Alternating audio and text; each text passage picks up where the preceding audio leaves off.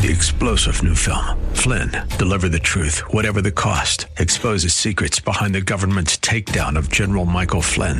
Flynn knew what the intel world had been up to. He ordered the first audit of the use of contractors. This set off alarm bells. He told the truth. He was the most dangerous person for Donald Trump to hire. They had to get rid of Flynn. Flynn, deliver the truth, whatever the cost. Available now. Watch it today. Go to salemnow.com. salemnow.com. History has clearly shown that Christ is required to overcome the natural tendency of powerful forces to destroy God-given rights, including the right to hear and speak His truth. Welcome to Biblical Citizen, Let's Roll, with Kathleen and Brian Melanakis. Kathleen is an author and retired registered nurse, and her husband Brian is a former company president. Kathleen and Brian are here to discuss current events from a biblical worldview and how we as believers can be salt and light in our culture and in the political arena. Biblical Citizen Let's Roll seeks to educate and activate Christians at the grassroots level, helping them to live out their responsibility to influence civic affairs for good. Now, here are your hosts, Kathleen and Brian Melanakis on K-Praise. Hello, Biblical Citizens. Last week, we got a special guest with us, Ali Vandenherek, author of The Shortest Leap, The Rational Underpinnings of Faith in Jesus. We have been really honored that we've been able to discuss her book with her. We have her here again today. Really excited. We're going to discuss her book a little bit more as a very important evangelistic tool for gaining souls for Christ, and that's the most important aspect of being a biblical citizen. She's our friend, and we've known her for 16 years. She graduated from both Stanford and Berkeley in science, and she has an MBA, and she has an amazing testimony of how she came to Christ out of atheism. And if anyone missed our discussion with her last week, you can go on KPRZ website or go on any podcast platform and get that, listen to that discussion we had. And there's so much to talk about. There's so many rational underpinnings for faith in Jesus, including discoveries in science that answer so many questions that people have been arguing about, but they don't need to because science goes along with faith in Jesus and faith in the Bible. So today we're going to explore with Ali that if you really study science and logic and historical records, it all goes together. These provide prolific amounts of evidence for Jesus as our Redeemer, as well as the Supreme Engineer or God as the Creator. So welcome to our show, Ali. Glad to have you back again. I'm glad to be back again. Thank you, Kathleen. Good to hear you. Before we get into questions, and there's a lot of we're going to try to cover today on rational evidence for Jesus as Redeemer, but let's talk a little bit about how we even know what we know. You have a great quote at the very beginning of your book from the French philosopher Blaise Pascal. He said, "People almost invariably arrive at their beliefs not on the basis of proof, but on the basis of what they find attractive." Now, you've been working on apologetics and on this book for over 20 years, and before that, you were at Stanford and Berkeley, and I'm sure some of your old friends at Stanford and Berkeley, they've probably demonstrated to you that people often arrive at their beliefs on the basis of what they find attractive, not necessarily what is rational or what is supported by the most evidence. So can you tell us a little bit about your experiences with this and maybe some of the discussions you get into with non-believing friends? Oh, absolutely. I think this is the case for most people. We have a view of the world that makes us comfortable, and any type of evidence that comes up against that, we try to filter out. I mean, it's cognitive dissonance by definition, but it's especially true for spiritual matters because it's so much more involved than just the neurons in our brain. The Holy Spirit, first of all, is responsible for changing our minds so that we want to be with the Lord. I truly believe that that's the only way that anyone can be saved. You can try to shove all the evidence down someone's throat, but it's not going to work. It actually might make things worse if the Holy Spirit hasn't softened their heart. So I want to make that clear because, it's easy to just have all this evidence and just want to have an argument with someone, but they're really not going to change their mind, and you may even push them away. So that was always the case for me growing up. My dad was a Christian. I wasn't, and I just did not want him to share his faith with me at all. I didn't want to have to follow all those rules, and I knew I was a good person, so why did I need that? So it wasn't comfortable for me to hear the evidence. But this is the case for Christians as well, and I encourage those Christians out there that just believe because, that's the way I grew up, or that's the way I feel most comfortable with my Christian friends. I mean, that's good, and I understand why, but it's really good to know why you believe what you do. And believe me, the more I've studied apologetics, the more in love I have fallen with Jesus, my Savior. I feel so much more dedicated to Him and eager to do His will despite difficulties now that I understand how true everything in the Bible is. So I encourage Christians not to just be comfortable in their faith, but to really, really challenge themselves and to understand exact reasons and evidence for it. But yes, it's so easy for people to reject Christianity, especially because they don't understand what it is. They think it's just a rule book that we have to follow. Exactly. And how boring is that? So I really have a lot more to talk about. Yeah. I could talk about this forever, so I'll cut it off. Well, I can really attest to Pascal's quote as well. I did my master's thesis on the famous essay by the 19th century psychologist William James, and he wrote a very famous essay called The Will to Believe. And he explored the psychology of belief and determined that some beliefs are not affected by our will to believe, but some are our will, that is, especially those about God and the supernatural. Like you're saying, we have these spiritual beliefs that we don't want to have disturbed. But he also said that what you believe about God is the most important choice that you make in life. And he said it's a live, forced, momentous option, and that we all have to make it. And even not to decide to believe about, what you believe about God is a choice. You make the decision, I'm not going to decide what I believe about that. Well, that's a choice too. And you talk about this element in your book, that someone might make the decision that the truth really can't be known. So that's a choice to decide that, because then they never investigate it. Or they might say, subconsciously probably to themselves, I want to avoid conflict, so I will decide that all beliefs are equally valid. And you said that you did that for a while. But there's a real problem with that belief, isn't there? So tell us about the problems with believing that.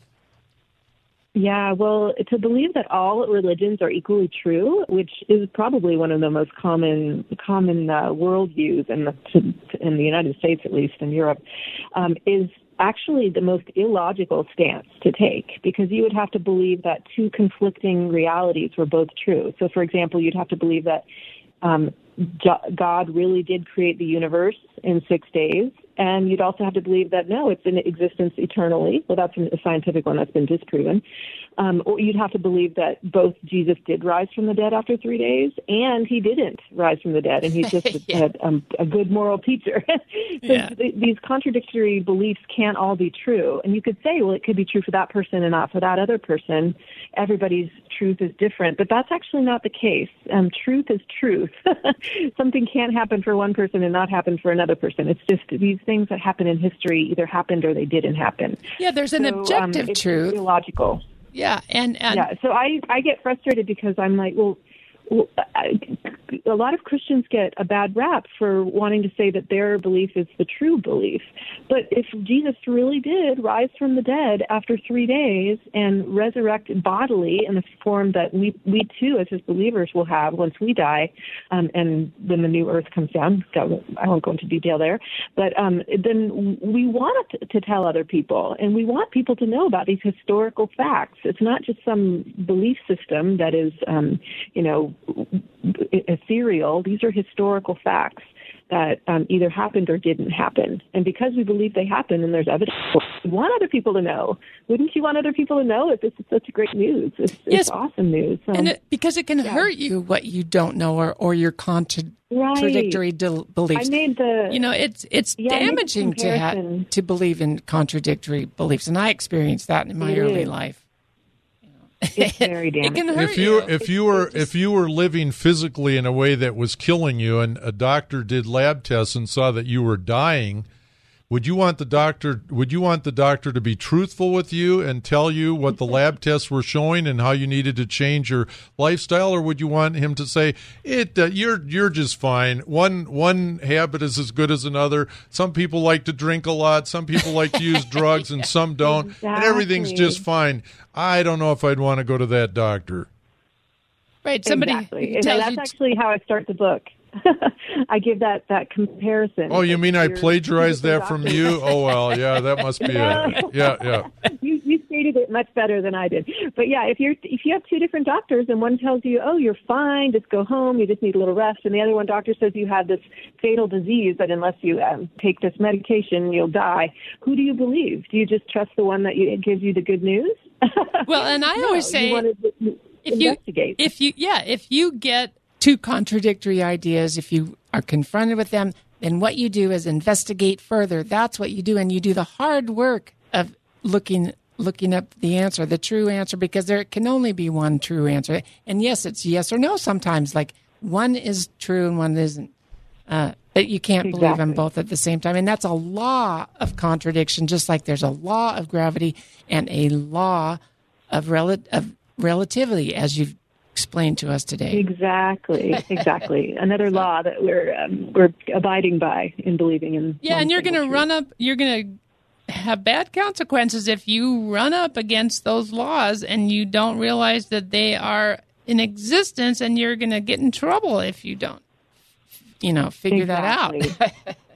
I hope we have time after the break to talk, Ellie, about some of the evidences you have, some of the historical evidences, both from secular sources and from biblical sources, that Jesus is who he said he was. First of all, he did say he was God, and secondly, there's a lot of evidence to support that and the resurrection, and we're going to talk about all that very, very soon. So I hope we can resolve, I think the three of us have, on this interview, to try to live as much as we can by testing hypotheses against the Scriptures, by using reason and logic, and continuing to investigate further, as Kathleen said, if we're confronted by seemingly contradictory facts. We need to investigate. And, of course, we want to live by the promptings of the Holy Spirit. So, Allie, is there any other word you want to say on the break to wrap up this part of our conversation? No, I do. I echo your sentiment. It's best to investigate and put the emotions aside until you've gathered all the evidence, and then ask the Holy Spirit to guide you. Yeah, that's the way we know what we know. Yes. Did you ever write a book before this book? Because this is really a epic tome. This is the only one I've had time for. Well, anybody that takes a look at this book or cracks open this book will completely understand what Ellie just said. So we have some great things still to talk about. We'll be right back. There is more Biblical Citizen. Let's roll. Still to come on K-Praise.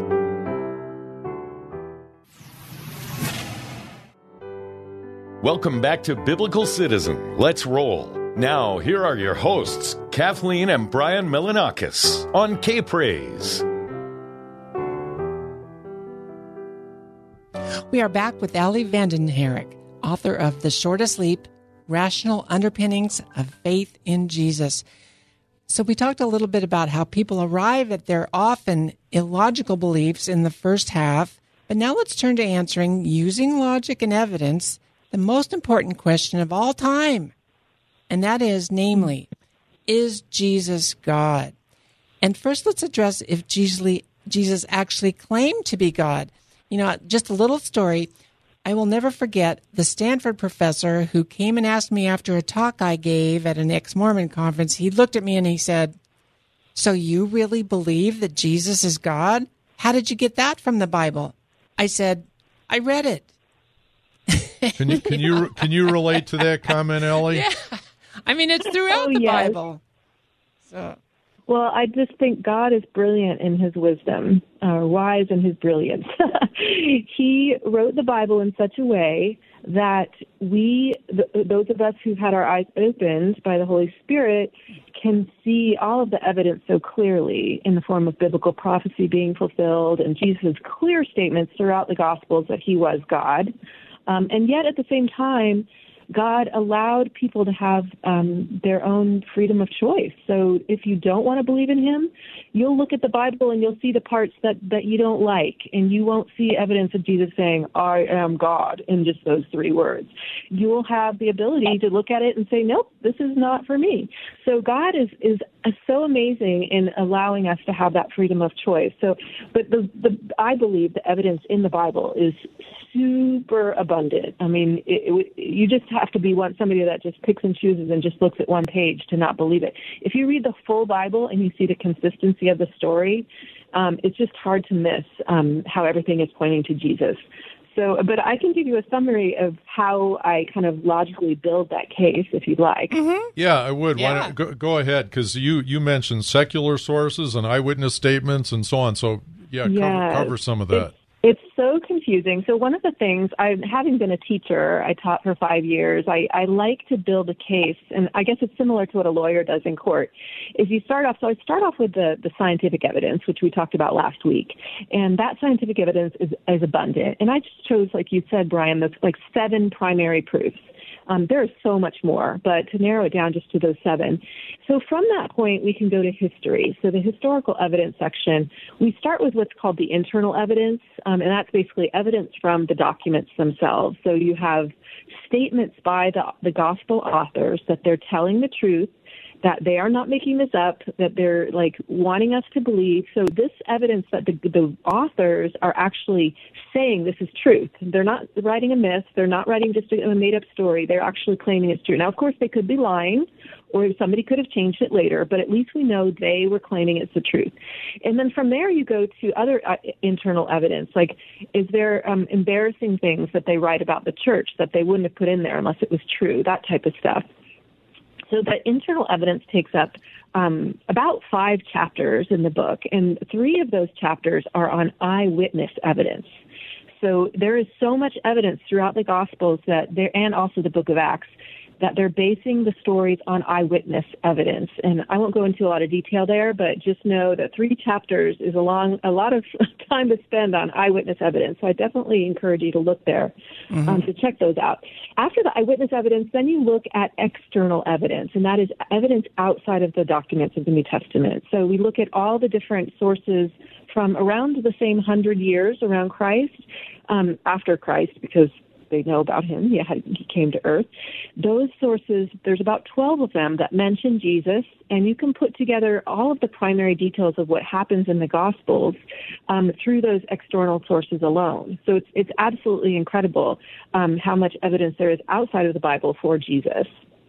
And then in addition to archaeological evidence, I do go into a lot of detail about the evidence for the Exodus in the Old Testament, just to kind of give more support to the believability and the credibility of the Bible, because there is so much evidence people don't realize for the Exodus. So it just kind of gives you an idea. These are historical events that have happened in time and space. They're not made up. They're not myths. And then after the secular evidence, go into the documentary evidence, so evidence that the documents of the New Testament and even the Old Testament hadn't changed very much since the day they were first written down. And you can tell that because they were copied so many times. So you can find out through all those copies where different little changes were made. And any of those changes, if they exist in our modern Bible, are pointed out, and they don't have any impact on the truth of Christianity, on the tenets of salvation by faith alone and that Jesus' resurrection and so forth. There are just so many tiny little changes that don't make any difference. So few tiny little changes, I should say. And a lot of critics of the Bible say there's a lot of changes, and I dispel that claim. And then finally, we go into the biblical prophecy and also the Old Testament symbolism pointing to Jesus, as well as his statements that he's God. I mean, I could have a whole chapter on how Jesus basically proves that he's God through his statements and through his actions. And then we go into more detail in later chapters on like the existence of morality and the existence of beauty and whether love can exist if there is no God, and all of these ideas that just explain the world around us in such a great way if we are looking at it through a biblical worldview. And then the last few chapters, which are my favorite, you have to read, I guess, there's 33 chapters, but the last 3 chapters are about the gospel and the uniqueness of the gospel and how it's such a beautiful concept that God gives us a free gift. We can't earn it. As soon as we make it about something we earn as humans, we are terrible. We become self-righteous. We look down at everybody else.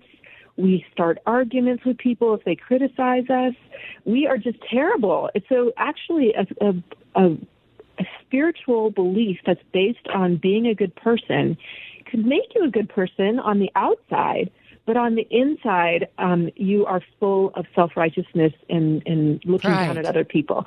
So it has to be a free gift. I mean, and that is something that humans would never come up with on their own. That just a perfectly wise and perfectly loving God would have to save us, and we can't do it at all on our own. Is I think this comes from a divine source, and then it also motivates us.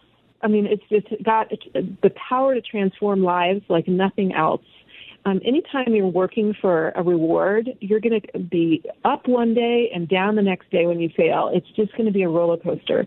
But if you know it's a free gift that can't be taken away from you, you are transformed. You want to devote your life to the person that's given this to you, Jesus, by dying on the cross for us. You want to serve him. You don't want to disappoint him. And you know he forgives you when you do disappoint him. So each day when you fail, you can say, Lord, I'm sorry, and you know he forgives you. What an amazing transformational power that has on people's lives. So I believe that is just evidence in and of itself that the gospel is of divine origin. So, I mean, that alone, you don't need all those previous 32 chapters, I think. But on top of everything else, I like to call it the cherry on top of the cake. That's fascinating. Well, I think it just encourages us. One of the most exciting things in our church right now, we're really being encouraged more than I have been in a long time to share the gospel. And there was a study just shared. I want to mention in church this last Sunday, they mentioned there was a Barna study, and the Barna group does studies of religious sentiment. They have for decades, I think, and they just completed a survey this year, 2021, showed that perhaps surprisingly, there's a fairly good majority of people in the United States who, at least in answer to the question, say they are open to reading the Bible. And more people than you think actually do read the Bible at least once a week. I can't remember what the figure was. I think it was about 40%, way more than you'd think. Wow. Living in, maybe especially because we're living in really secular Southern California here. But again, right, combined with all the type of evidence that you're sharing and that you share in our book, Ellie, doesn't this give you more confidence to want to do apologetics, to want to share with people, because it's so overwhelming, the evidence for the truth? Well, and just the beauty of it, like you say, it's beautiful, and it gives people that love inside them that they are not going to have otherwise. I mean, yes, people can love each other, but not to the depth and not to the understanding that the gospel really gives us in knowing God himself. So, it is. It's very motivational. I have to admit that because I grew up with a father who I absolutely love now. I mean, I've always loved him, but I definitely love him now as a fellow Christian. But he was always wanting to get me to go to church and get me to listen to his arguments, and I just was like not ready. And so I am very, very sensitive to talking to people about the Bible unless they're ready. So I try to make it very clear to people that I'm a Christian. I try to make it clear to people that I know a lot about Christianity and the evidence for Christ, but I never try to force it on anybody. So, however, that does not mean you can ask someone, like, do you want to know about Jesus? And if they say yes, then great. But if they're like not willing quite yet, just say, oh, well, if you ever do, let me know. I would love to explain. Because a lot of people, they have these ideas about Christianity that are completely wrong. They grew up in a household where it was works-oriented and not grace-based, so they just don't like Christianity, and it brings back bad memories. So you have to kind of ease your way in and just say, I don't know if your understanding of Jesus is the right one. He is here to save you, not to judge you, although if you don't trust in him in the end, he will judge you. But I want you to know about him in a way that's true and not clouded with these emotions that might be backed up from your childhood. So I'm very careful to make sure that people are willing to hear. And I had a friend who's Ellie, I'm sorry, but this is a radio interview where I'd like to have you on for a third week, but I think we'll take a little bit of a pause. Talk about this forever. This is fantastic, and you're so fluent in it. But thank you so much for being on our show today, and look forward to talking with you sometime in the future again. And all the best for your book. And folks, check out this book, The Shortest Leap: Rational Underpinning for Faith in Jesus, by Ellie Vanden Herick, available on Amazon or on ChristianBook.com. To bless your neighbor this week, deepen your Bible study by studying the scientific and the historical evidence that support your faith in Jesus. Know that believing in Jesus, it's not anti-science. On the contrary, more and more scientific and historical evidence supports the fact that this earth could not have just happened. It could only have been designed by our Creator God. So, and it's thanks a beautiful so much. gospel. Yep. Thanks so much for listening audience. We'll see you next week. Bye-bye. Thanks for joining us for Biblical Citizen. Let's roll. Join us next week at this same time as Kathleen Melanakis, author and retired registered nurse, and her husband, Brian Melanakis, former company president, explore the deeper issues and spiritual forces behind the news and how we as believers can be salt and light in our culture and in the political arena. Biblical Citizen Let's Roll seeks to educate and activate Christians at the grassroots level, helping them to live out their responsibility to influence civic affairs for good. Next week, we will cover more major news happening from the view of the biblical citizen. To learn more about the show, how to become a guest or sponsor, send an email to biblicalcitizen@gmail.com. That's biblicalcitizen@gmail.com. This has been Biblical Citizen. Let's roll on K-Praise. 3-star General Michael J. Flynn, head of the Pentagon Intelligence Agency, knew all the government's dirty secrets. He was one of the most respected generals in the military. Flynn knew what the intel world had been up to. He understood its funding. He ordered the first audit of the use of contractors. This set off alarm bells.